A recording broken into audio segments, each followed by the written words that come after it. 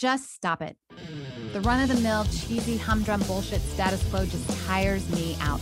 What fascinates me are the industry disruptors, the superhuman frontiersmen or women who go through hell to achieve their goals. Join me as we meet and learn from those mavericks, rebels, and business leaders that aren't afraid to piss off the establishment in order to make radical change for good. Sponsored by Johto PR, the disruptive anti-PR firm that murders your competition with cinder blocks and cyanide. This is Disruption Interruption. Hello. So today's guest, let me tell you about him. He's definitely a disruptor, a bit bizarre because he is the nicest disruptor I've ever met, nicest leader, but he is a progressive leader and growth catalyst. He's an experienced CEO and mentor with a demonstrated history of rapidly scaling companies in the med tech industry, or medical device industry, I should say. He's skilled in medical devices, healthcare information technology, and he's got a strong focus in marketing strategy from Cornell University. I don't think all of those things fit together, but he makes them fit together. He's a medical industry veteran. He's a paradigm shifting device innovator. How do you like that? That's good. Yeah. Mind if I use that? Yeah. He's a nationally recognized mentor. He is the CEO of InfoBionic, Stuart Long. Welcome, Stuart. Thank you. And wow, I'm glad we're recording this. I know, right? Welcome to hear somebody show. say that. It's on record finally. Paradigm shifting device innovator. That's great. Yeah. Thank you for that. That's very nice of you. Yes. So we have you on the show because you are a disruptive badass. And the very first question we always ask our guests, right, is, disruption is all about going against the status quo. When did you say that's fucking it? No more. Yeah, I'm changing this. Yeah, I'm a person that has never taken the normal path. I've kind of sought the different paths, but I kind of got stuck in corporate life, working for large scale companies, and it was after one too many assholes of a manager or line of management that my like moment when I had enough of how companies are run and why it has to be a particular way. And I heard a person told me directly that, we were talking about this, they felt similar to me. And they said, yeah, what did the color of my socks have to do with my performance? And that resonated with me. And I realized that I'm going to go run a company and I'm going to run it anti-status quo, which was when, you had me at anti-status quo when I saw you on the website. So, because I was fed up with PR firms too, right? It was just, everything status quo, run it a particular way. And that asshole-ish mentality is in that industry too. I mean, it's throughout corporate America, right? So I'm glad it runs rampant, and they seem to get promoted and and more well regarded. I don't think that's the case so much anymore, but we test for that actually. Yeah, we actually test for it, and I think maybe in terms of kind of where the age of the market, in terms of the people coming into the market, into the professional world. It's far less about being tolerant of that, whereas historically it might have been a little bit more. But yeah, we actually test for that. We actually we do analysis by roles that we hire, and we look for a lot of psychological criteria for people that are maybe overly dominant and they don't listen. If you put a lot of these, we have a coach that walks us through that and says, nope, that one's an asshole. Just keep going. Really? Oh my gosh, this is great. You have an asshole barometer.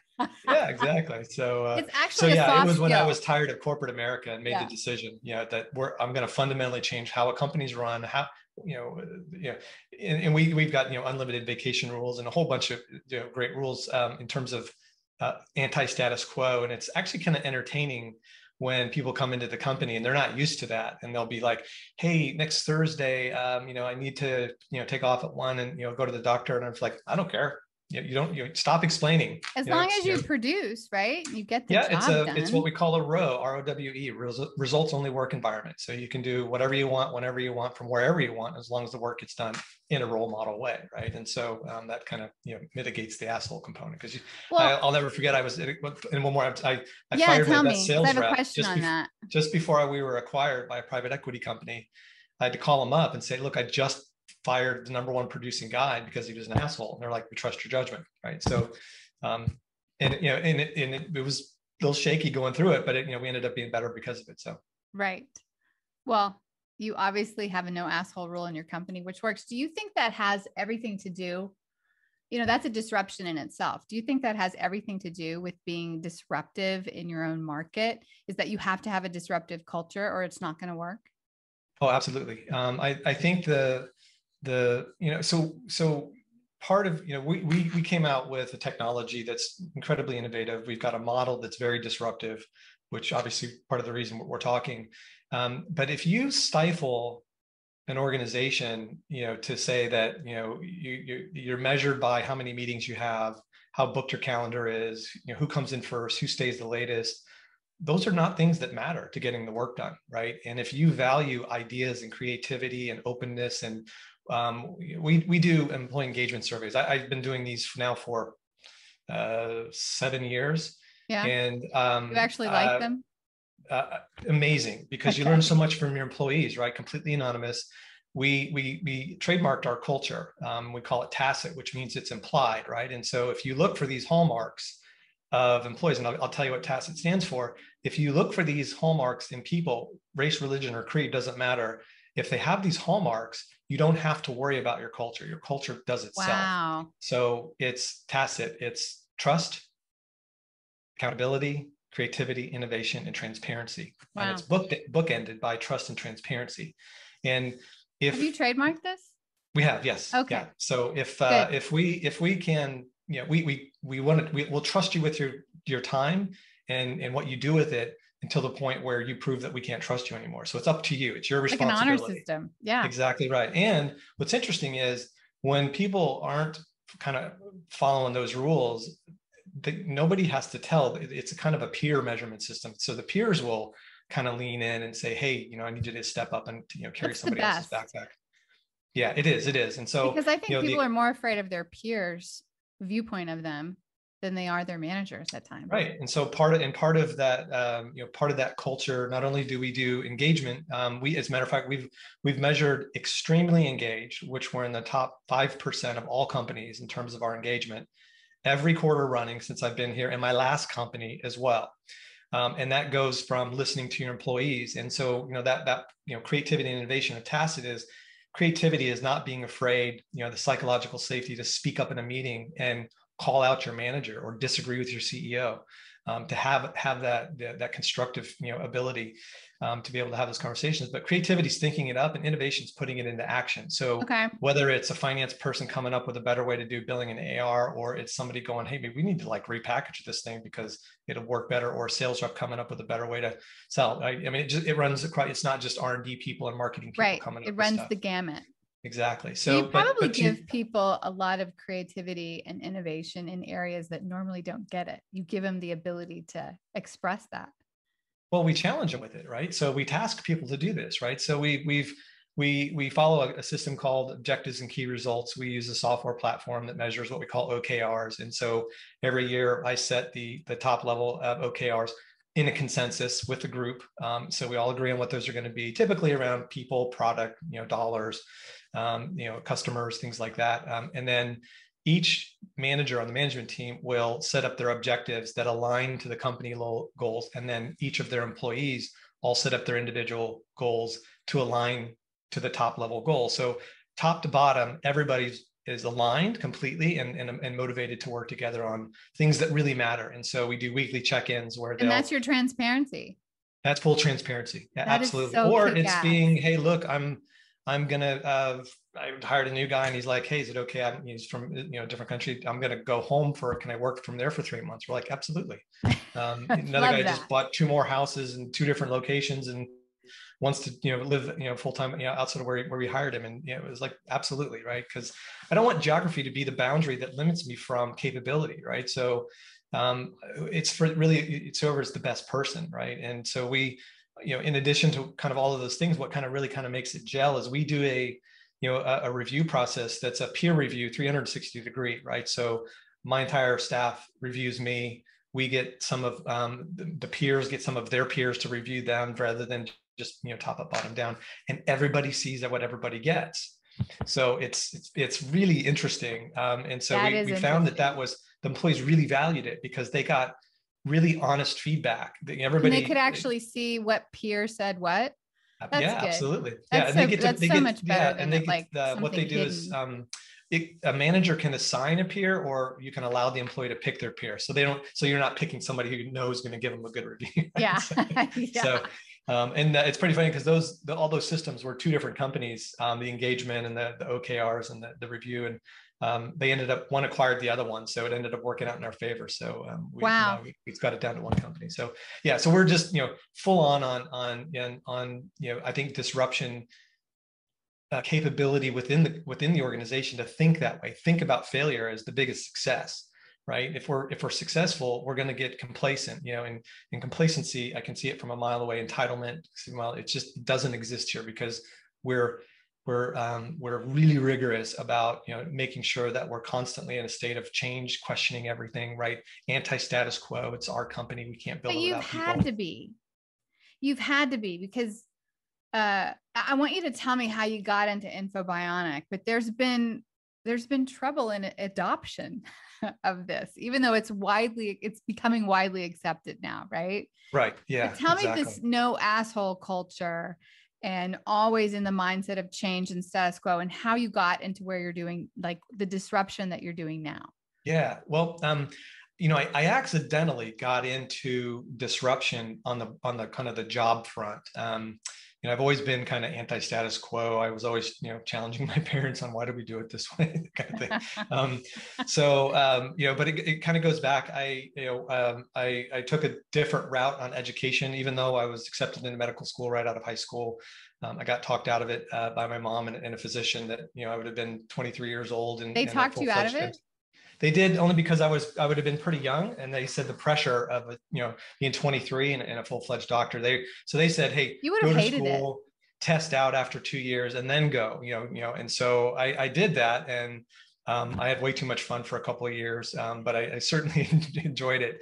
But my mom was a home health nurse. She ran a big nursing home later, and I got used to going on home health visits. I still have a rock collection from one of her patients from back when I was a kid. I mean, no way. She bagged him and wrote on him. It was just it's an amazing thing. But I learned the humility of healthcare because of patients being cared for in the home and nursing homes. And in high school, I became a certified nurse's aide. I volunteered at nursing homes. So I've always kind of had an altruistic motive, but none of my friends did that, right? They were definitely thinking about that kind of thing. So when push came to shove, if you went the medical route, like the medical school route, I don't think you would have gotten that humility training. No, I think they trained the opposite, right? Yeah. And so, and looking back, I wouldn't have changed a thing, right? If you look at lifestyle and payback on the loans and all that kind of stuff, my ROI is way higher, my quality of life's way better. Right. Not to take anything away from physicians, there might, we sell to doctors. Not for you though. Yeah. So what that did is it led me through kind of a non-traditional route in education. So I still got lots of schooling in, but, I went, the kind of the technical school, went to an X-ray, got through CT. I kept asking, what's the progression? Because I've always been, I do one thing, what's the next thing? And so all of them were, well, hey, you can get into management in the hospital. There's lots of avenues. And I'll never forget, one day I was working in the hospital and some guy was walking down the hallway in the radiology department. He's carrying like 6 boxes of pizza and wearing a tie. I'm thinking, I said, who's that guy? And they're like, oh, that's the Kodak rep. And I'm like, I want that job, right? Because when I was a kid, right, my dad came home in a new car. He's an accountant. Worked for H&R Block a long time ago, self-employed forever today now. But I came home in a new car and I got in and I was like, wow, this is really cool to smell the whole thing. And I'm like, hey, Dad, what job makes the most money? And he point blank said sales. And Absolutely. So it was that moment. And then watching that guy walk down the hall of pizzas, where I was like, that's it. I want to go into sales. And I ended up I went to work for a company, and lo and behold, because the Kodak reps had a picture of their picture on their card. And what I didn't know about a vision board, and I didn't used to write things down then, was I wanted my picture on a Kodak card. So I ended up going to work for a very disruptive cardiology company. Long story, get to your point, where we actually were, so medical images, in radiology, typically were film, static image, 2D, look at it, hang it up on light.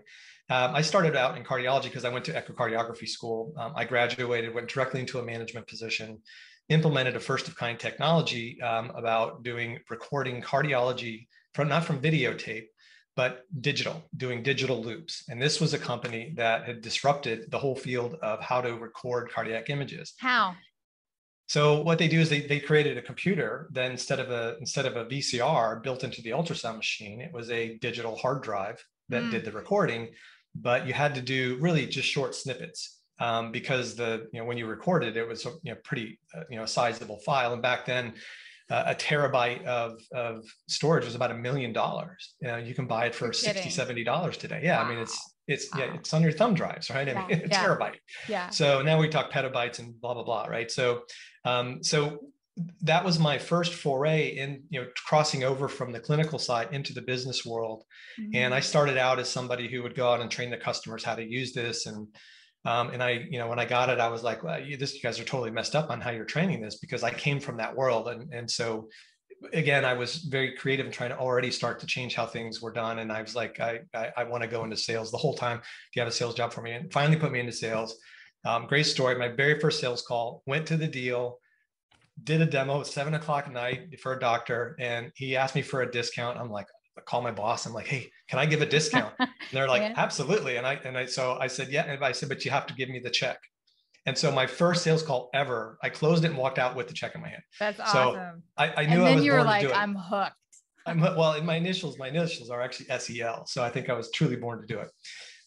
So then that led into radiology or more disruption. So I went to work for same thing. We were making digital, going from film to digital. So I was involved with these two major shifts in medical imaging and radiology and cardiology. So kind of my core areas of expertise. Right. Ultimately, that went into using a web browser to do medical imaging, when back in the day, it was, no, you need a dedicated workstation with our custom software and ... And nobody ever thought, web-based applications would fly. And we were the first ones to be doing it in medical imaging. Later, that turned into, I got into the insulin dosing space, because overdosing in insulin in the hospitals, it's the third most dangerous drug to dose. Is it still that way? It is, yes. Wow. And so they still follow, most every institution follows a paper protocol that was built in the 30s. And, it's 90% of the time it's wrong. And nurses don't follow it, or there's residual insulin. Too much human error. Yeah, whether there's extra insulin that was left in the IV line, or, some bodies, people have different body tissue types and it lives in the interstitial tissues. And so you would end up chasing somebody's blood sugar to keep bringing it down, dosing, and then you overdose them. And then that falls into a category of greater than 40% of the time you die. So we had a piece of software that actually did the calculations and would predict this residual insulin, how much was there. And so it would cause a big change to lower how you dose insulin, but it stopped the overdosing. Yeah. So very disruptive, 25 PubMed papers, but only the market growing at 1% or so. It's really hard to get, physicians to change behavior, right? I saw a great comic once where guys at a lectern and full of doctors, and the guy says, who loves innovation? Everybody raises their hand. He's like, who wants to do it? Nobody raised their hand, right? That's what you're experiencing.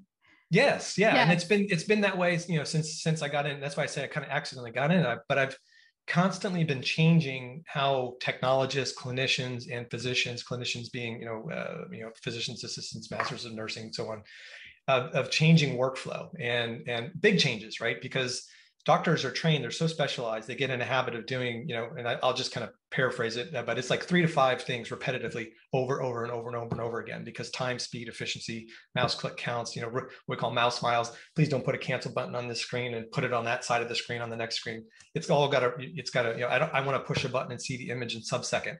I don't want to wait, 10 seconds. So all of that, really, really mattered over time.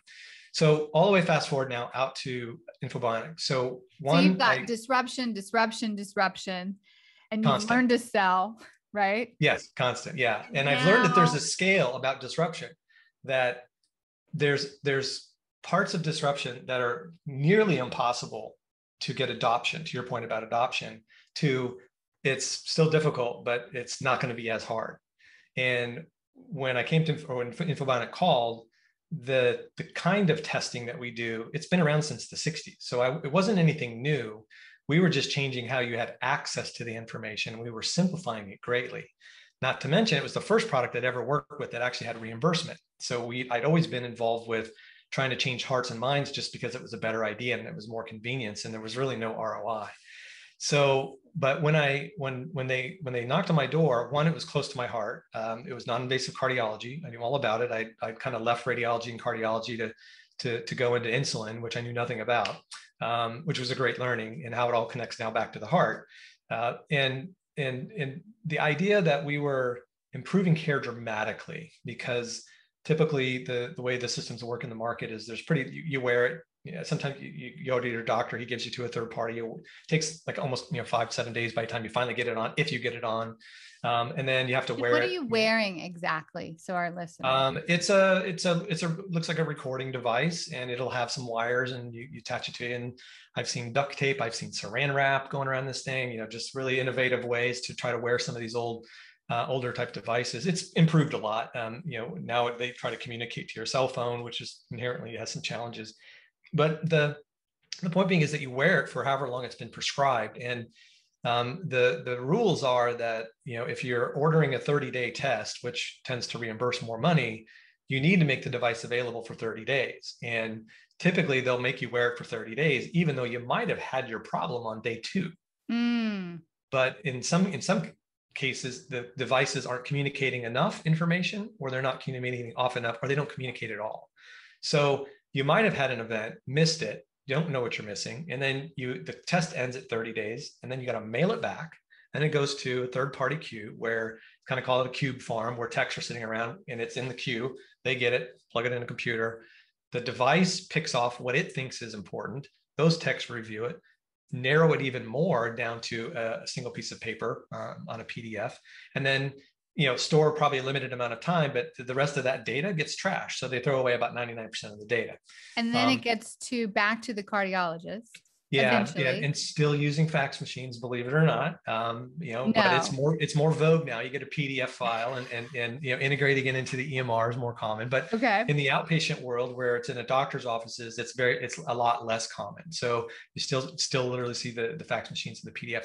But depending on the literally still a fax machine. Yeah, so absolutely. Tell me about this process, because we haven't even talked about how this disruption occurred yet. But how long does that take? This antiquated process. Depending on there's tests that can be ordered for 2 days. You can order a test for 14 days, and that needs to be available in case you don't find something until day 14.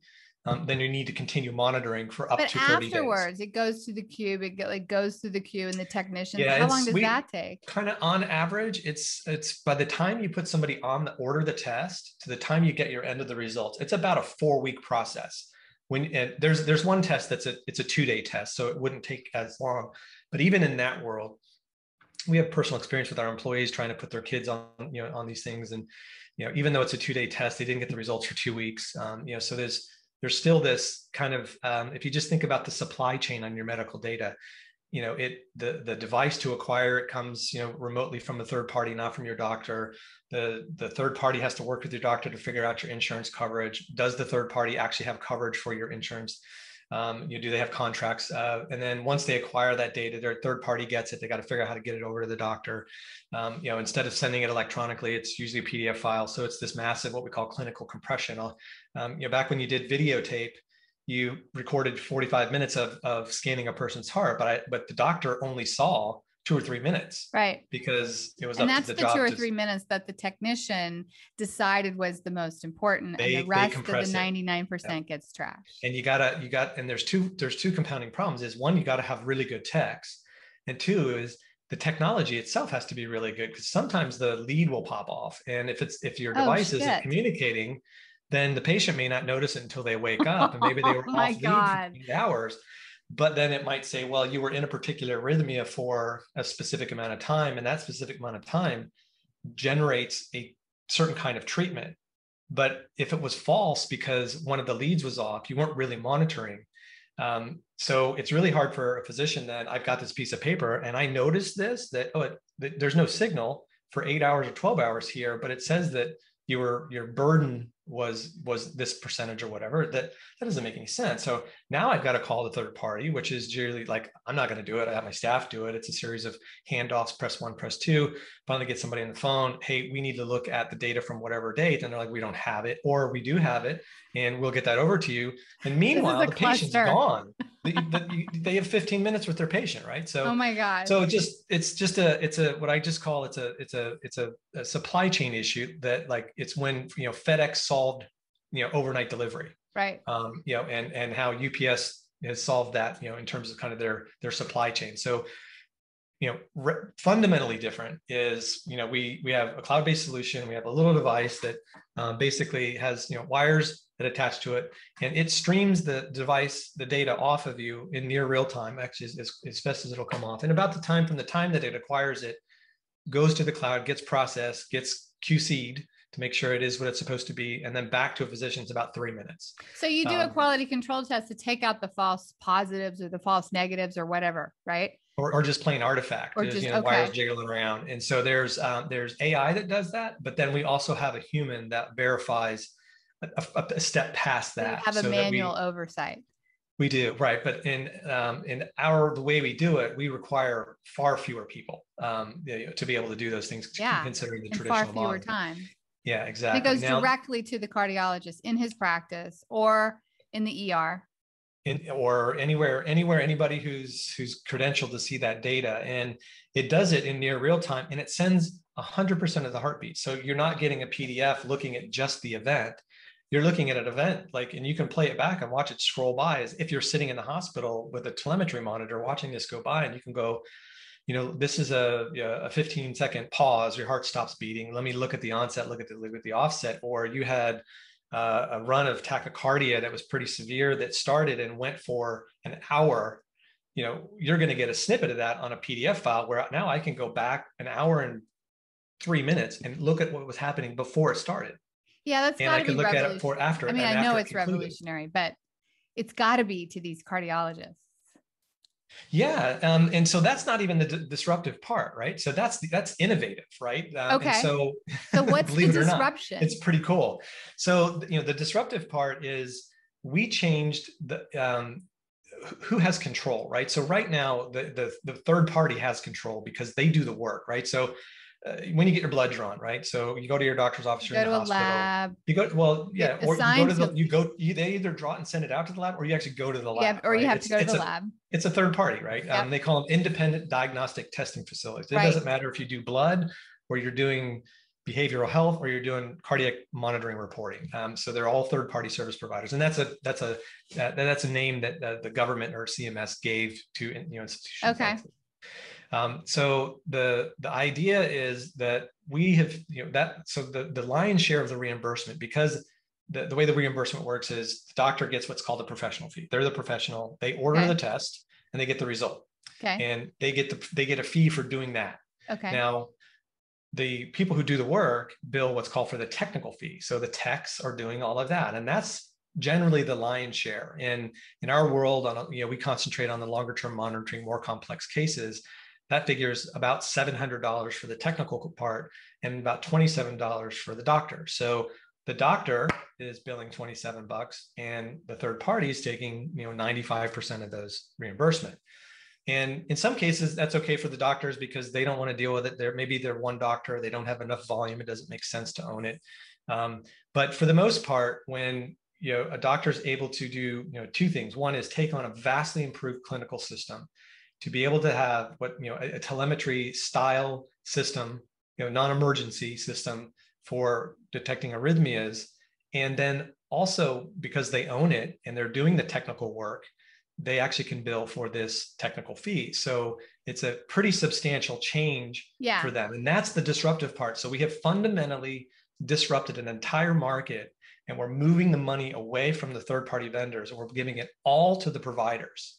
And that's the disruptive part, because now and that's been the hard part, to get people to actually believe in it. Because disruption it changes the value network. It gets rid of some part of that value equation that's been there before. Exactly. And when I heard that our co-founder, who's a guy named Dr. Jeremy Ruskin, and he founded the first electrophysiology lab where you do catheter ablations and put in pacemakers and things like that. Distinguished physician at Harvard. He's another badass. He actually wrote the book on it, literally wrote the book on it. But his point, he had an OF moment, right? Where he's like, this has to change. I can't take it with multiple vendors, multiple reports, multiple logins, faxes over here, PDFs over here, different devices for every kind of test. There has to be a way to change, right? And so when I learned about why the company was founded and the ability to improve care so dramatically, because we've done a study. We cut, we studied AFib, which is like the #1 arrhythmia in the world. We cut diagnosis from, diagnosing in 7 to 8 days down to less than 3 days, 2.95 days. And that was a 3-year retrospective on all published data. So 100% faster. We give 100% of the data and 100% of the heartbeats. So we took innovation and we deployed it in a way that completely disrupts the market.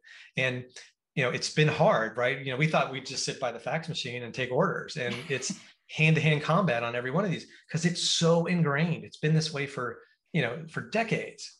So part of your biggest challenge is acceptance. And you would have thought, okay, well, first of all, the thing that ding, ding, ding for me that I don't even know if our listeners caught, but you've cut out the third party, which I want to talk about that in a minute. But now the reimbursement goes to the physicians. That's got to be what? What is that increase in revenue for them? Like percentage wise, just on average? It's a 25 to 30-fold increase. So instantaneous. Yeah, the first use of the device. Yeah. And so you thought you're going to be sitting by the fax machine or getting calls or whatever, getting all these orders, right? But that hasn't been the case. No, quite the opposite. Because you're asking somebody to change how they do their work. And when I go back to my scale now of disruption, so we're using AI and algorithms, and that was the easier part to get to people to accept that we're going to do a bunch of the work on the AI side to make your job more efficient. They accepted that right out of the gates. Whereas in insulin, an endocrinologist is like, I am not going to let a computer tell me how to dose insulin. Period. End. Not going to happen. That's totally different ends of the spectrum. Yeah. They're like, forget it. And so the idea that the physicians have to do more work, right? And that's the thing. Now I'll temper that with, we've done a really great job with the use of the software and how to do inventory management and order the tests, seamless EMR integration, and how to do the hookups. The device is, it's really simple. There's a button on the front that you can push if you want to. In many cases, for the patient, you don't have to do anything. The best thing you can do is just, you don't have to push the button. Docs like for the button push because they like to know that the patient was feeling something when the AI picks out something and does that. All told, we make the front end, that what we call the front end of the front office, much more efficient, because the people that were doing all the work with the third party, exchanging information, insurance information, pre-authorization, getting maybe potentially kind of the test we do mostly, you get a daily report. Techs have to take that in, ingest it, make sure, do we tell the doctor right away? How does that all work? Get time with the doctor. They stopped doing all of that. And then, so they're not sharing the patient, the insurance information anymore. And they're doing all that work in-house. And, it's infinitely more efficient. So we increase the efficiency on the front office. The docs will spend more time because they actually now have to stop and do the interpretation. Now, it may sound like a foreign concept, but if you've got a cardiac CT scanner, or you're doing echocardiography, or if you're doing a stress test on a treadmill, and you're a cardiologist, you're already doing that. You're already doing the interpretation of the reports. You're sitting down in a little windowless office somewhere and pulling up the studies and dictating into a microphone, and you're doing that work already.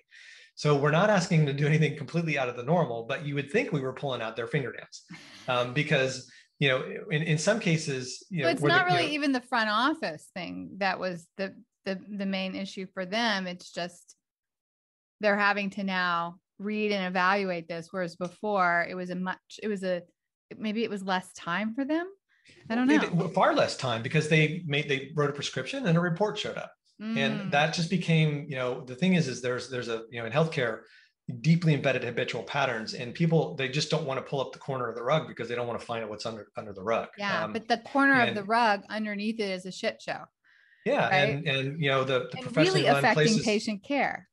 Exactly. Yeah. And they didn't, it's again, you don't know, in those systems, you don't know what you're missing in terms of things that are occurring around the events. And we've kind of changed all that. So we've had to change and reorient how people look at it. The other thing is when you refer out to a third party, you don't pay any money. you just get the test, and everybody makes money by billing the insurance company. So the doctor gets his $27. He's happy, he gets the test done, gets a report. He's done it. That's the status quo, right? Been that way forever and a day. And I'm like, oh my God, I love this anti-status quo. We're going to rip it up. We're going to change it, and everybody's going to buy it. We're going to, we'll be $1 billion company by the end of the year. Let's see. And it's October, right? And we're 5 years in, and we're doing amazing, right? But we, but our system, you have to buy it, you have to own it. So we're asking somebody to go from a system where they've never spent a dime. They don't actually realize that they're losing money. You have to demonstrate the fact that, hey, you're only getting $27, but did you know your front office is actually, spending this much money of their expense time dealing with a third party? And then you turn around and ask them to pay tens of thousands of dollars for inventory, and the first thing is, well, how many more people do I need to hire? And the point is the system is pretty efficient. If you're not a huge customer, you can get by without your staff, because we do work shifting. When you get into hundreds of devices, you start to have a staff, but then you realize the economic benefit of that. It becomes it helps your organization. And it was really helpful during the pandemic, right? Because people stopped going to the offices and they were able to mail the devices out. And these cardiology offices, practices were shut down. They weren't considered essential. Is that right? So it wasn't that they weren't considered. I mean, it was just that people stopped going. The elective procedures in hospitals, and then the semi-elective stopped. But patients were like, hey, I'm not going to go to my appointment because of COVID, and I don't, and they just stopped, and employees were getting sick, so they had to close the offices. They can monitor them, telehealth. This is basically telemedicine. And now that's where we found our center. Yeah. So and you kept many offices alive during the pandemic. We did, in fact, yeah. And so we were able to. Terrible that the pandemic hit. What it forced, though, was the government to sit up in its chair and say, we have to react to being able to allow physicians to continue to practice care, right? And if you would have asked me in, December of 2019, would doctors be running telehealth systems and doing, video consults at 80% of their patient volumes? And we would have said, hell no. Fully reimbursed and patients fully covered. Yeah. We would have all been going, hey, what are you smoking, right? So, but COVID actually from our industry, it was a time warp. It shot us forward 10 years. And we came out on this other side, and all of a sudden, the telehealth market was kind of sitting around, used to the way the market was reacting to the market's behaving. They're overwhelmed, right? Couldn't keep up, right? We had customers that were running backup telehealth systems, freeware. If this one fails, we use this one, because it would be too busy. And what happened was that's a good problem to have. Yeah. And so we put together a quick program that allowed us to get devices into the patient's homes from the offices. Doctors were able to run telehealth visits, get reimbursed at the full rates of office visits. Patients didn't have to be concerned about, were their insurance going to cover it. And they were able to look at their telemetry signal in monitoring while they're having the patient on the phone. And it turned out that they were able to treat their patients dramatically better. And I've done a few telehealth visits as well, and my doctor's never late. They're always on time. They're never late. I know. It's true. And so I think after the pandemic, going to the doctor or having telehealth has been so much better because I never have to wait. They're always on time. Even if I go to the doctor, the protocols are in. They're so worried about getting everything correct that I get in and get out, right? Right. Yeah. I do all my paperwork. They're very explicit about the instructions. They've already seen it. If I need to send a picture of my sore thumb, I click a picture. They have waiting. It. Exactly. Yes. So, but it was the same thing, right? There was even a paper published, like, where did all the heart attacks go? Because people just stopped going to the doctor, and that was dangerous, right?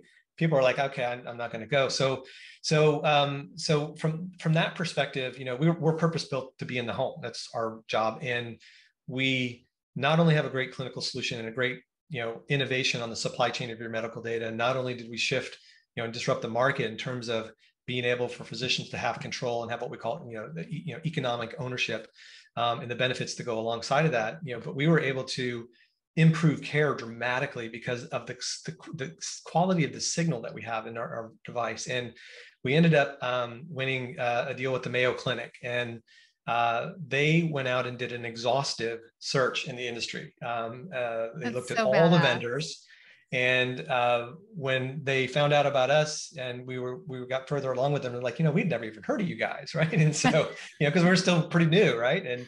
And so, come to find out that, they were looking at, we were at our R&D offices, and we had kind of a little, device timeline of all the devices our R&D group has developed over the last 30 years. And the doctors were like, oh, I remember this device. That was then, like, you guys built that? I mean, it was, so it lent a lot of credence to, we got some real smart minds that are behind this. And it's no wonder the adoption took off once people start to understand the model. And simultaneous to the Mayo Clinic, we struck a deal with the largest independent cardiology group in the US. When I say independent, that means they're not owned by a hospital. So, we made great strides there during the pandemic. We had great, use cases. You guys were there with us on that. And, 80-year-old woman at home, they, giving her medicine, it wasn't working. And we were watching her heart rate, watching her heart from remote, helping her out. And when it was time to get people to the hospital, we didn't send them to the emergency room, bad place to be, admit them directly into a safe place, do a procedure, right? And so, when you have experiences like that, where you are able to improve care dramatically, you get a signal quality that isn't normal. It's disruptive in itself in a remote care setting. And then you've got the economic element, where we finally gotten to our point where we've hit our stride, and the mindset has shifted. And I'll go one more to say that we recently just launched the website with a group called the Mayo Clinic Cardiovascular Services. And Mayo Clinic will actually provide the IDTF services with our product, similar to what most of our competition does. So what we've done is we've not only have this ability, force to be reckoned with now, right? We've not only had the ability to enable the provider to use the device for themselves, but we've enabled the provider now to go to market and be the first provider ever to provide these services on a national scale. And it's always resonated with Dr. Ruskin's original idea was he wanted to get this into the hands of the providers. What does that mean? The first time a provider can offer this on a national scale, like paint that picture for me. So right now, in terms of these tests, I'll name the tests, may not mean anything, but I'll kind of explain them. There's what we call a 2-day Holter test. This is a test you wear for 24 to 48 hours. Because of the limited amount of time, roughly 80% of the time, it's non-diagnostic, meaning you didn't find anything. So typically then they'll go, okay, we want to do another test, bring the patient back in, put on a different device. And that's a 14 to 30-day test. And, there's how that works. So with our device, we can, still do that 2-day Holter, but we also, rather than having a different device to do an event or a mobile cardiac telemetry, or what we call now extended Holter, our device does all of those. In fact, our device only does one kind of monitoring. It does telemetry, and it's just a different kind of report that we produce based on whatever kind of coverage that the facilities have. So what we mean by the first provider, Mayo Clinic is the first hospital or healthcare suite of personnel that are going to go to market and provide this service to other hospitals instead of a business, a vendor, or a third party. I get so they're the first ones to do it, and they chose us as their vendor, not only for their own internal studies, but as their partner to go forward on this initiative. And we're, we couldn't be more excited. Wow. Well, okay. So you've got this disruption. Now you've gotten this education barrier that you've had to overcome, but then the pandemic forced people's hands to actually have to confront it, right? So now you're winning on that, and you have the Mayo Clinic, right? Who have you pissed off? Because anytime there's disruption, and okay, were the third parties pissed off? I mean, anytime this happens, there is that part of the market or the market share that shifts, and people get really pissed. Yeah. Well, so there were some vendors in the space that had a history of litigation against their competitors as a strategy, and that's not uncommon. It's unfortunate, but I think that, as you defined it, one of our competitors, one of the biggest ones in the industry, qualifies for that, and they went after us very early on, going back to 2015. and we're really persistent and have been, for the last 6 years. And when you say competitor, it's like like the third party vendor type competitor that like is shutting out. Third party vendor, yeah. So that would be a competitor. They were the industry leader, $1 billion company. Right. They were just recently acquired for almost $3 billion. So, definitely, somebody, because we're an existential threat to the industry. Now, I think I personally was a little naive in the beginning to think that we were going to wipe out the entire IDTF industry because, now 5 years in, I realized there's a place. Think that you might have pissed somebody off during that. Yes. Well, I fully expected it, right? And I love being an ankle biter. I love it when people call me an ankle biter because you're a Chihuahua. And I know you guys. That's what Chihuahuas did back in the day. Yeah, they were badass little dogs, right? Yeah, they were. What was it, the Incas or whatever? They used them to like go after and bite the ankles of their enemies. Like, I didn't know that. Yeah, no. in math. I love the analogy. Yeah. Yeah, I learned this when I was in Peru, right? So now I know what an actual ankle biter is. That's awesome. Now you know. Yes. That's so great. It's not just one. Think of thousands of Chihuahuas coming at you. So anyway, yes. you're a Chihuahua. Yeah. So I love to, back, I remember I had a guy I worked with, and then he went to one of my competitors and he's like, you're an ankle biter. And I took, he was at, I think 20% share, and I took 18% of his share away. At one point. So, I just love that ability to, kind of start and grow and create, and that kind of falls into the disruption. But yeah, we sufficiently, and I think we only made them more angry because we won every single assertion for the last 6 years. In litigation. Yeah. In court, it's all public. And, we're at the tail end of kind of wrapping all this stuff up. And, we still feel, real confident there because, we've won it all the way through. So, but you've won it because you've had a very good purpose, a very altruistic purpose that really ultimately helps the end user, right? I mean, that's and it was honest, right? Right. Yeah. And we had good counsel along the way. I got to hand it to counsel, right? And shout out to counsel. Yeah, but not only just in terms of the kind of the litigation aspect of that, but good counsel on from our founders and how to operate. And we're very honest, very transparent. I mean, we used to have our price on the website, until, when we really dug deep on, because of litigation, you get challenged on the validity of your model. They try to disprove it, right? Is it legal? So we spent a bunch of time making sure that all of that and, exactly what we can say. So, but we're a very honest company. We don't, we obsess about our customers. We don't worry about the competition. They're going to be there. We have to keep our eye on the market. But we've got a plan, and we continue to execute on that. And we look for our employees to have experiences when they're running up against competition to come back and say, "Hey, we're struggling with this." And a long time, I learned in my pragmatic marketing training was a great line, right? It's like when somebody gives you their opinion, when a salesperson gives you their opinion, your response is, your opinion, although interesting, is irrelevant, right? Because sales reps deal with the objection. I'm a sales guy, so I can say it. Yeah. They're just dealing with what's stopping me at that sale. But we honor that and reward it and recognize it for anything, no matter how big or small. And that's what keeps us on the horizon of innovation and disruption, right? And so we knew our model. Are the objections? You actually welcome them, so you can actually. Absolutely. Well, How do you learn, right? If we don't know what they are, we become complacent, and then and complacency leads to entitlement, and those are two killers, deal breakers. Period. Killer. It's not uncommon, and you know this, but I know this in my own industry, right? PR and crisis management. When you have disruptors, they do go against the behemoths, or they do go against those that have been, had the market share.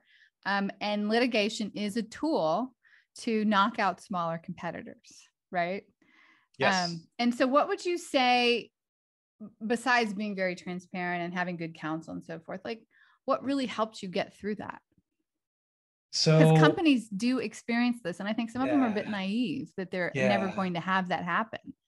Yeah, I think I can, I'll break it. I think I've got three good reasons, right? One is, help me remember that I said three. The absolute sanctity and honest to goodness truth that we were not in violation or infringing. We just weren't doing it. So we knew we would prevail. Now, oftentimes that may not be the case because litigation can win when, or the court of public opinion, or you run out of money trying to prove that you're right. Right. Right. And so I think then the next number two was we've got investors that believe in us. We had investors come into the organization when the suits were active. They knew what the risks were, but they knew we were onto something. I was on for 1 hour before I did my first pitch to go raise capital. And my first priority when I came on, like, what do you want to do first? One of my board members were like, you need to go raise a round. I'm making that sound much simpler than it went, but so I had to do a C round, right? We wrapped up some B rounds. So what would be a normal process, 6 months-ish, maybe 9 at the most, turned into an 18-month raise. And in the world of fundraising, if you get a failed raise, right, you get a bruise in the market, and a lot of investors don't want to take a look at you, right? And I did over 80 pitches that just didn't met no, and the single number one reason was litigation. But we kept our persistence. We worked in networks, and I gave one of my investors the 12th man award, right? 12th man on the football field, because he was just so involved with being helpful, through the really, growing the company was hard enough, right? Hiring people, but always being limited because I was spending more on litigation than I was spending on the company. Yeah. So, and then we had another, large investor come in 2018 who, really believed in what we were doing. And because of their belief and, they're ready to throw down and fight, right? And so because of that belief and they liked our profile and they liked the people, right? That's really important. They came in and they renewed our confidence. And so the third leg of that, or number three, is the employees, myself included, right? So it's hard to be in this position. They say it's lonely at the top because a lot of times you don't really have anybody to talk to. That's why I say having a mentor is a key deal, which I do, right? And being a mentor, but it's sometimes when you just get knocked over the head time and time after again, bad news after bad news, and no to this and no to that, and it wears on you, right? And so sometimes that shows up in your mood at work or your personality. And as a leader, right, and as my management team, we work really hard to manage that. And that's, we do that through communication, by the way. And every week in check-ins, you rate on a scale of 1 to 5, how are you feeling? So we're checking your feelings, not your engagement, but how are you feeling? And if somebody's running at a 3 or 4 or 5, and all of a sudden it dips to a 1 or a 2, we're like, hey, what's going on, right? It gives us a chance to get in front of it. Yeah. But by that virtue, it not only changed the landscape of renewed our confidence and our vigor, because we knew we were going to make it through, but it changed kind of the personality of the company, because we were now going to say, we know we're going to win this. We're going to get through it. Right. And there was a time, the month before the pandemic, we reached the point where we actually had won all the litigation, and we had no pending litigation. Then the pandemic hit. Right. So it was, you can't crazy. Make this shit up. You just I know. And by every measure, we shouldn't be here, right? The difficulty. But the planet Earth for you. The level, exactly. the level of perseverance, though, by the staff, it's just extraordinary. And so when the pandemic hit, right, we had to make a bunch of changes, right? So we were already lean. We had to get leaner. But we had a really big customer base that we had to maintain and take care of. So, we ended up really, focusing on just taking care of our existing customers. And so, we knew we weren't going to be taking on new customers because the market wasn't going to be there. But surprisingly to us, we sold more devices in the history of the company. To date, we sold more in 1 year than we'd ever sold in all years combined. And that's been 5 years. So in 2020. So we had amazing growth, big wins. We've been able to bring a lot of the talent back. It's funny because you talk about, you really want to pay attention to your top talent, because, the 80-20 rule. and I was having a session with my mentor, and he's like, you really got to pay your top 20%. I'm like, the entire company's the top 20%. Yeah, right? We weeded them out. Yeah, we just went through this, right? So we you have a no back, asshole some of the rule, old so you top probably 20%. weed them out all the time, right?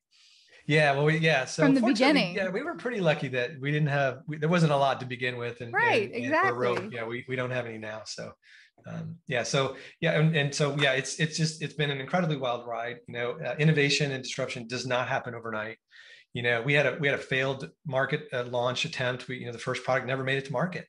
The first iteration, the first idea, right?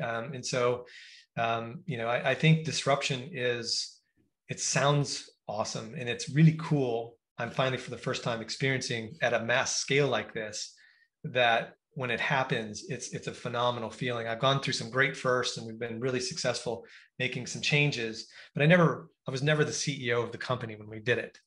Even when I was at the insulin dosing CEO there, we couldn't change the hearts and minds. It's impressive to see the staff that I work with rise, right? It's like their point of working is not to go to work. It's they get up and communicate and start, making headway on, what they said they were going to do last week. When we check in, what was my progress against what I said I was going to do last week? Okay, if some people only have one thing they're going to do this week, others have a laundry list of things and only got 3 or 4 of them done. And we stop and check and measure and make sure that those are always the right things, and we pivot immediately if we need to. All the goals and objectives are literally, we set them out quarterly. I set them out annually, but it breaks down to weekly measurements. And it's just been impressive to see such talent,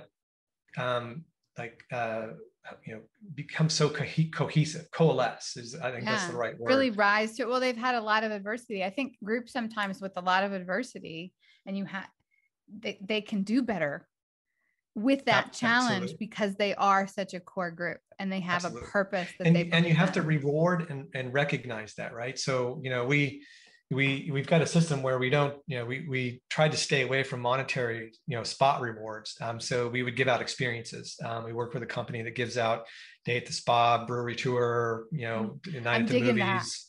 Yeah, it's pretty cool.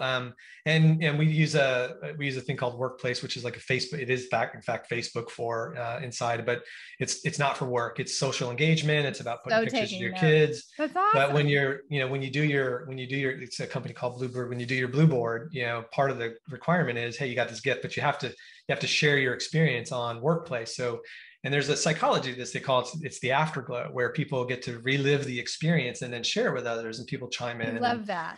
And so that, in turn kind of leads to engagement. Now we got into the pandemic, we did a survey. We're like, hey, can't really do these. What do you guys want? They're like, money. Give us money. Right? So, of course, right? But our partner there, they were pretty quick to come up with experiences that were pandemic friendly. And now that we're coming out of it, we're back to, kind of some experiences. That's awesome. And so, at the end of the day, though, I think, so that really embodies Tacit, right? Everything we're doing, it's all implied. Like, so a lot of times you're on a conference call and says, does everybody agree with that? Dead silence. And I don't matter what company you're in, that happens everywhere. So we have this kind of standing joke. We, at every meeting when we do our check-ins, the definition of, implicit is it is implied. If silence is, if silence is present, it's implied. So we get a big kick out of when nobody answers. We say, well, it's implicit that everybody just agreed with what I said because nobody disagreed. Tacit consent. It's tacit, right? We say, all right, tacit consent. It's exactly what we say. But the idea is that, if we make our employees the highest priority, and then we make our customers the second highest priority, it all works really, really well. And we give our employees a universe to work in. Now, what do we struggle with, right? We struggle with rest, time off, capacity, utilization, all of the things that can lead to burnout. And, in a hot job market that is now, right? Highest number of resignations in April, we're at risk for people who, that are, pushing burnout. So we're paying really close attention to this. And we had our second survey in a row, still highly engaged, or what we're called extremely engaged. We had one survey that we dropped from extremely to highly, and it was right after we made the changes in the pandemic. So we expected that, but we still stayed highly. But our measurement on rest got worse, even after we put a plan in to address it, right? So we're going to have to get rid of it. Because we're really lean and we're really busy. We're super busy.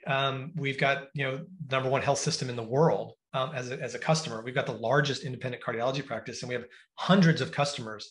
And we've got a lot of customers in the ambulatory space, and they're owners of their practices, and it's their money, and it doesn't matter if it's $10 or $1 million. It doesn't.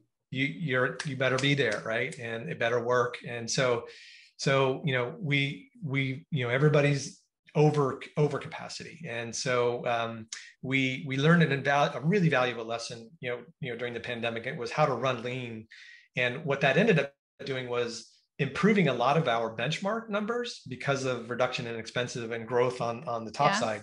And the revenue stayed really strong, and our days of collection, what we thought would take longer, we actually got faster at it. All sorts of so by all the benchmarks of a SaaS-based company, we improved dramatically, and we moved way out into the right. Unicorn status in some benchmarks. So board got used to that, investors got used to that, and so we're trying to balance the shareholder value of how do you balance that? So we're being judicious about how we recapitalize the capacity to offset some of that. And so we're gonna I think we're thinking very creatively about how we do that, and we're enlisting the employees to solve the problem with us. Oh, that's great. I think that's one of the things where we consistently get, and this is the management team, not just me, where we consistently have our strength. One of our biggest strengths is leadership integrity and leadership availability. And the AI of our surveys weights the importance of all these different things that we measure every survey. And that always comes up as a very heavy weight and shows up as a strength. So we know we've got a good ability to manage, and we've got really transparent and communicative and employees that feel safe about being in an environment where they can voice their opinions. We actually have a way for people to do it completely anonymous. We have another system if you don't want to use the surveys. And but it doesn't seem like your employees do that. It seems like they're very fully transparent. It's funny, because we get these anonymous, hey, somebody was doing whatever, and we make, we always have a process now. We respond, and then somebody will email and go, hey, that was me. So we're like, it was supposed to be anonymous, right? So, but it lends to the trust, right? Yeah, they're not afraid to do that, right? Yeah, no, it's good. And what's on the horizon for you guys? How does the future look? Yeah, the future is bright, right? I almost want to say I got to wear shades, but I won't do it. Oops, I said it. So, there's right now for us, it's what do we say no to, right? It's not what we say yes to. We've got there's been a lot of consolidation, a lot of acquisition activity. The first 90 days of the year is almost $4 billion in acquisitions just in our space. There's been some more recent activity of folks on one other end of the market moving into our space called the diagnostics. So we know that there's great opportunity for us if people like that are interested. We're really focused on execution right now. We've got a full plate. We've got a plan. We're going to stick to that. And but with the time warp that we went through, right? It just fast forwarded. Now, what happened was the nascent market of telehealth has, that's an umbrella really and so you have things called RPM or remote patient monitoring. These are like vital signs. This is your scale, your blood pressure cuff, your SpO2 monitor for your blood oxygen. And then you've got more virtual care, which is care management. How do I get you registered? How do I get you connected to a doctor? How do I manage reporting? How do I communicate with you? And then you've got diagnostics where you've got to get people in to do their tests. You're doing tests remotely in their home. Phones now are becoming medical devices because you can use computer vision for urine analysis, take a picture of your stick, and boom, you've got a diagnostic test. I mean, it's pretty impressive. Blood work, things like that. So there's all of these kind of what I'll call them tangential markets. And so we kind of fit under that, telehealth umbrella. Yeah. We're a diagnostic tool that kind of runs remote patient monitoring to virtual care. So the way that market is today is that it's taking shape in terms of what they call the hospital without walls, or a hospital at home. So CMS came out with this thing called Hospital Without Walls, or HWOW. And what they've done is they've already established a certain number of criteria that a patient has to meet in order to become qualified or registered as a patient to be treated in their home, or a patient in the home, or a hospital at home. And there are certain protocols you have to go through, and there's different grades in terms of acuity, meaning levels of severity, from low acuity to high acuity. And most of the stuff they're doing now is kind of the bigger stuff: lung disease, some heart attacks, some heart disease stuff, as well as some other things. There's over 100 hospitals that have adopted this, 20 to 30 health systems that have adopted this in roughly half the US number of states. So this is a real thing. The Mayo Clinic and Kaiser both jointly put $100 million into a company called Medically Home. This is a company that's focusing on acute care, which is a hospital is what they call an acute care setting. So they're looking at creating the hospital at home. And then there's a number of payers that are looking at how to deal with hospital at home, because this is how it'll go. And so when you look at a hospital, it all works really well because you've got a radiology department, a cardiology department, a psychology department, a laboratory, a pharmacy, and then you've got your EMR that kind of connects it all together. But that doesn't exist in the home. So how do you do cardiology, radiology, behavioral health? Yeah, how do you do that virtually and make it a hospital virtually? Right, and right now it's hundreds of different companies all vying for a little piece of what they do. Right. And health systems are trying to standardize on this, that, or the other. So we look at it that less about the technology, and we start to look more at the treatment, because where accountable care organization is, where value-based care is going, where what's called bundled payments, where they'll say, look, we're not going to do fee for service. You're not going to do this test and get reimbursed. You're going to get so much money for treating these conditions, and you get a bundle of money, and you can do what you want with it. But you run out of money, that's it. You figure out how to do it. So, this is the way it's going. This is the way it's going. Yeah. This train has left the station. And so. And where do you guys fit in with all this? Yeah. So the diagnostic part, right? Yeah. So in the hospital, you have the ICU, where you have a bunch of really high-end monitors, very expensive, and they're doing what we call real-time telemetry. And telemetry is just a term for wireless communication. You can do it in consumer electronics telemetry. Your house is actually telemetry with your Wi-Fi. So, but we're doing more medical. So there's a high acuity or continuous or real-time telemetry where people in the ICU, very sick, somebody's sitting at the desk, watching all the heartbeats go by, calling the doctor's meeting when there's an emergency, et cetera. And these guys are still in the home. That's in the hospital. We're still in the home. In the hospital. Okay. But in the hospital, then you get down, like if you get discharged out of the ICU, you go to kind of a periodic monitor. So it's a little thing that rolls around on the cart. They come in, take your blood pressure, take your temperature, do your respirations. They write it down in their hand, right? I work for a company. We automated that. Of course you did. But in the home, those kinds of departments don't exist, right? So it's very common, like in a radiology department, you might have they call it a 3T magnet and a 1T, and these are just the power of the magnets. So not all your patients need a 3T, some of them need a 1T. If you're a pregnant mom, you get a ultrasound, quite often, and then one time you go in and you might get a 3D. It might be a different machine. Not all your machines have 3D, right? And so we know that the hospital environment has to coalesce somehow in the home, these departments. And we know that, our device, although interesting, is irrelevant. Come back to my saying, devices are going to change, right? So they're going to get smaller.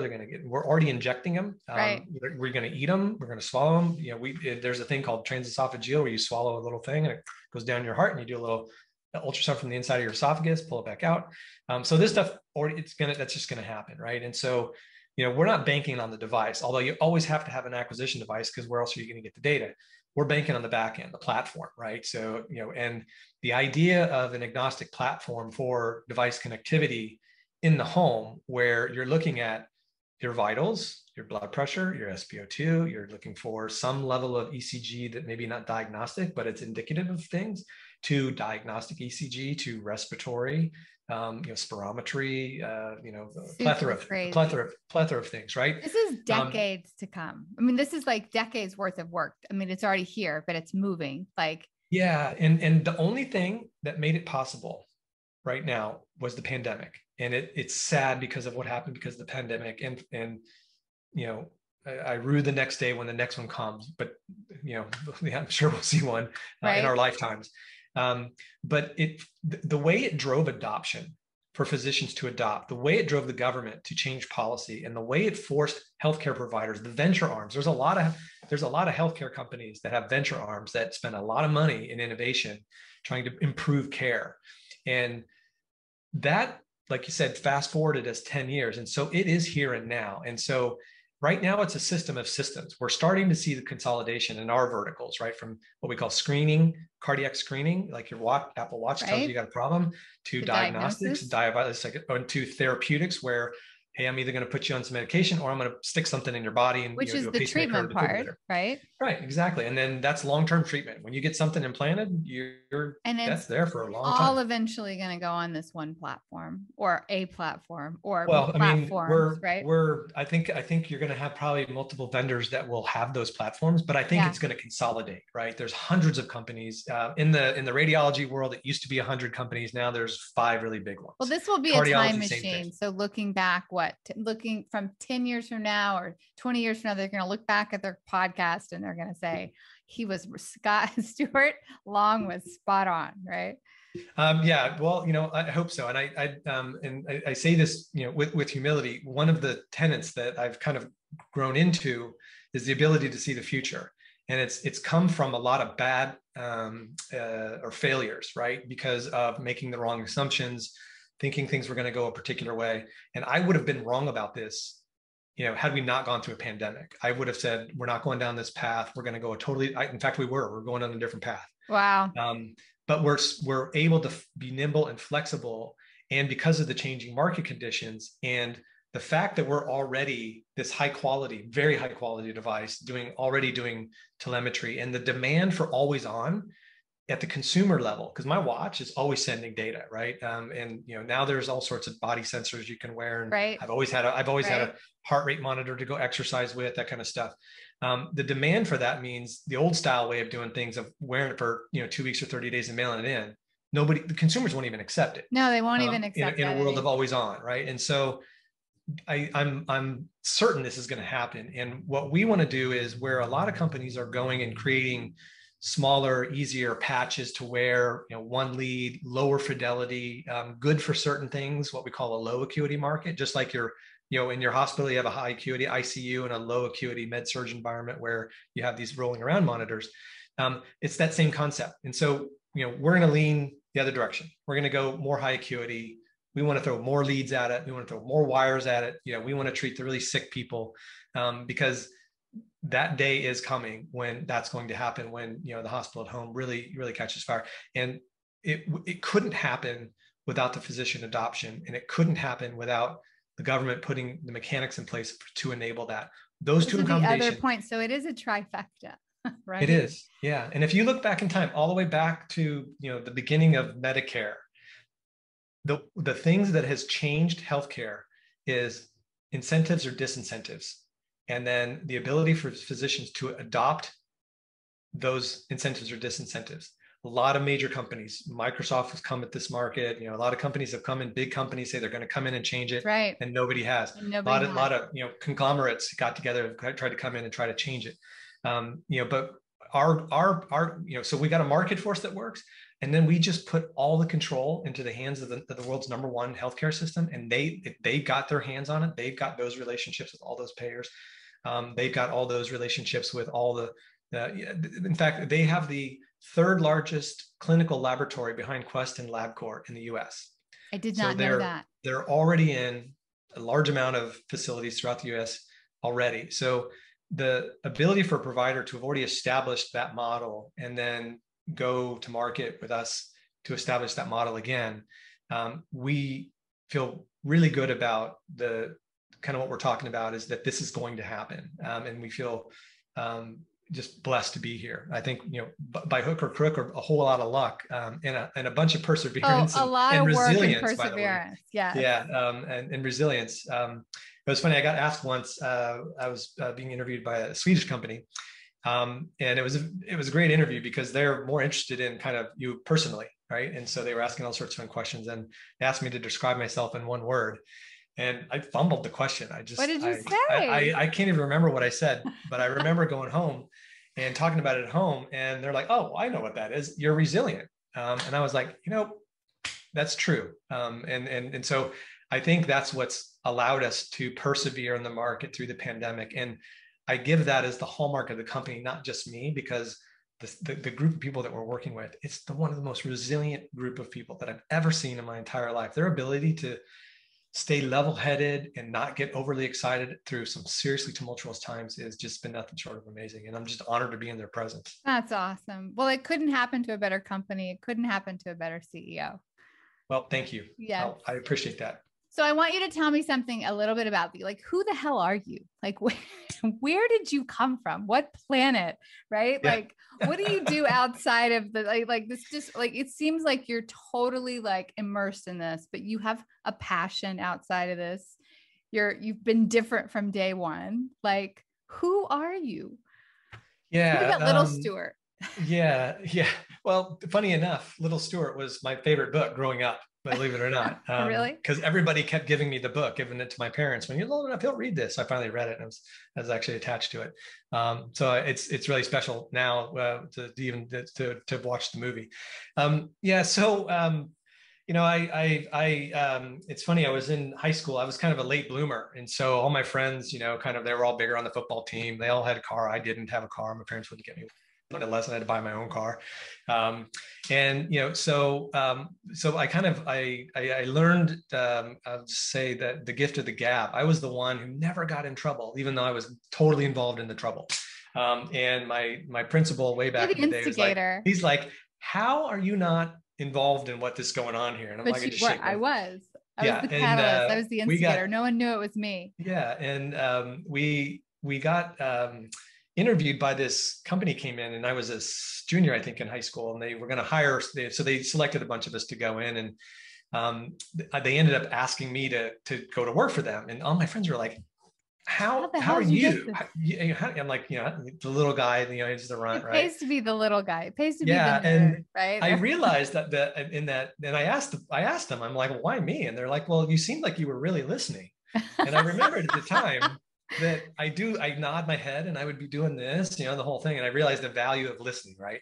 And so I've always been, a bit of a talker. Right. And I never quite agreed. My grandfather was a minister, and I would sit in church and listen to him and go, man, none of that makes any sense to me. The women are supposed to stay home and cook, and what? My mom works, right? That doesn't make any sense. Okay, not only have you been a disruptor, but you're irreverent. All right. Yes, and so I've never wavered from altruism.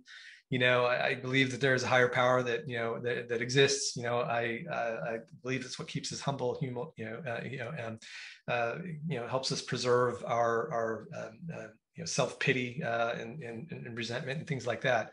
And I know those are things that I watch out for, just as a human. So I study kind of the human psyche, and that's why I think I like sales so much, and why I like doing the job that I do, because I get to be really broad. But kind of what makes me is I'm enormously driven.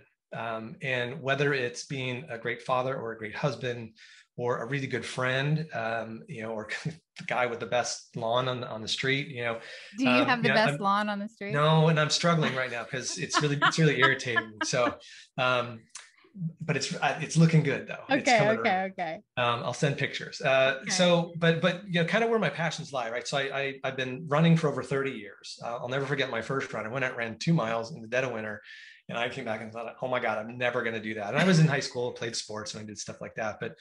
And I'd never tried to run any long distance. So in long story short, I got way into triathlons and marathons and all this kind of good stuff. And ultimately I got into mountaineering and ice climbing. So one of my big passions is ice climbing. And I did not know this. Yeah. So there's You're like a freak of nature. There's a really good book about climbing, and it changed my life about, life in general. And it's like advice I've given my kids when they're having a tough time. And when you climb, you're only looking for your next hold. And, and with an ice axe in your hand, you've got to be pretty particular about where you put it. And so you're not thinking about where you just came from, and you're definitely not thinking about the top, right? Because you're missing, you can't miss in the middle, right? And so it's the thing that allows you to stay very present, right? Living very much in the moment. That I enjoy it because it causes that for me to be that way. And then that translates that be in present time, because if you don't, man, you're dead. Yes. And I've got some great video of stuff that I do, and then I go back and watch it. And I'm thinking, what was I thinking doing that right in the moment? But I absolutely love it. But what I love more than that, it's funny. I told my wife, when we met, I said, hey, someday I'm going to learn to play the guitar, and I want to take up photography. Those are two things I'm going to do. Just FYI, when I do it, give me the space. I gave up on the guitar. I can't do it. Okay. Not only can I not play the guitar, inclined. I can't sing and play the guitar at the same time. And I just can't sing either. So I learned the introduction to Hotel California, which was great. Just play it over and over again. Because that's a good song. You can do that apart. So I took up photography in 2015, and I know what I'm going to do when I retire. It has absolutely consumed me. It's my therapy. And I finally decided, after, 5 years of work and more than 10,000 hours in the process of processing images, Photoshop, things like that. I decided to test some of my work, and there's 3 to 4 pretty big photography. It's kind of the Tonys and the Oscars of the photography world. There's a site that publishes less than 1% of the submissions. I've now got 9 awards and publications. 9.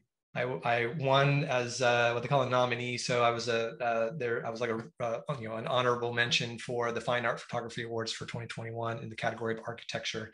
That's one of my go-to styles, architecture. And then I also won as commended in the what's called the Siena Creative Photography Awards, because I specialize in fine art, black and white, long exposure, architecture, photography. It's quite a mouthful. So it's architecture too, right? Yeah, it's architecture with the use of long exposure to blend skies and water. And then I spend a great deal of time working in black and white to create a piece of art that's representative of something that I want to try to represent. And I did a picture for New York City as a series, and the New York City photo won.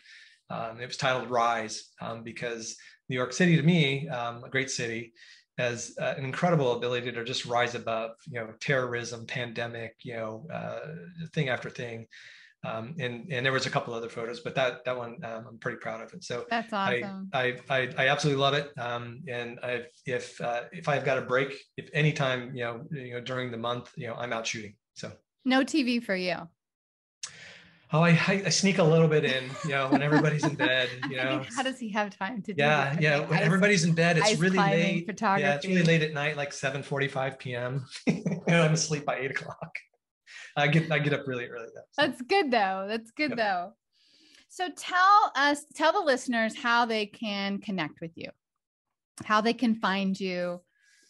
Yeah, I'm hard to find, actually. I'm a little bit of an extrovert that craves introversion, right? So if you try to find me on Facebook, you won't get much. You'll get my profile picture and my header. You can certainly find me on Facebook, but you can certainly find me on our website, infobionic.com. My email is my first name and my last name separated by the period, Stuart.Long at infobionic.com. And then I'm on LinkedIn. So you just search for Stuart Long on LinkedIn. That's where I am. Okay, good. Awesome. So we know how people can get a hold of you. We know that you're this crazy CEO that doesn't like assholes in the environment, does rock climbs, does photography, and is on a disruption path for the next, I don't know, how long are you going to be at this? 10, 20, 30 years? I don't know that I'll stop, because if I retire and go into photography, I'm sure there's some disruption that needs to happen there. Yes, let's work on that. Yeah. So, and art is art, right? There's it's what's interesting is what I've noticed about photography. Kind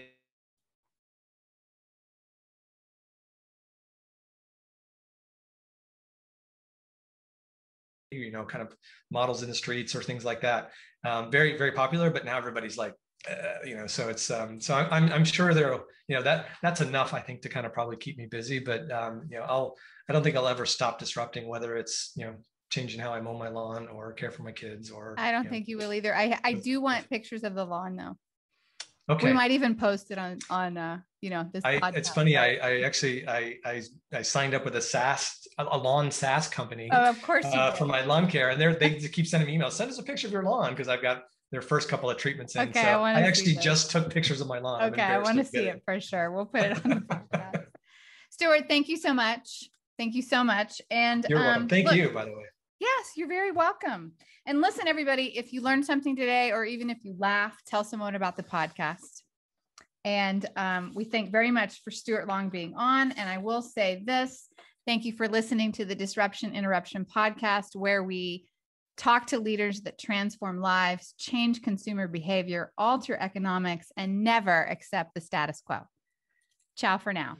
Because we live in a highly litigious society, with America being one of the top litigious countries in the world, here's our legal disclaimer. This information is not intended to be a substitute for professional public relations or legal advice. Do not disregard seeking professional, legal, healthcare, or financial advice, or delay seeking professional PR or legal advice because of something you have heard here. Contact an attorney to obtain advice on any particular legal situation or problem. Use of this podcast or our website or any of its social media or email links do not create an agency-client relationship between Johto PR and the user.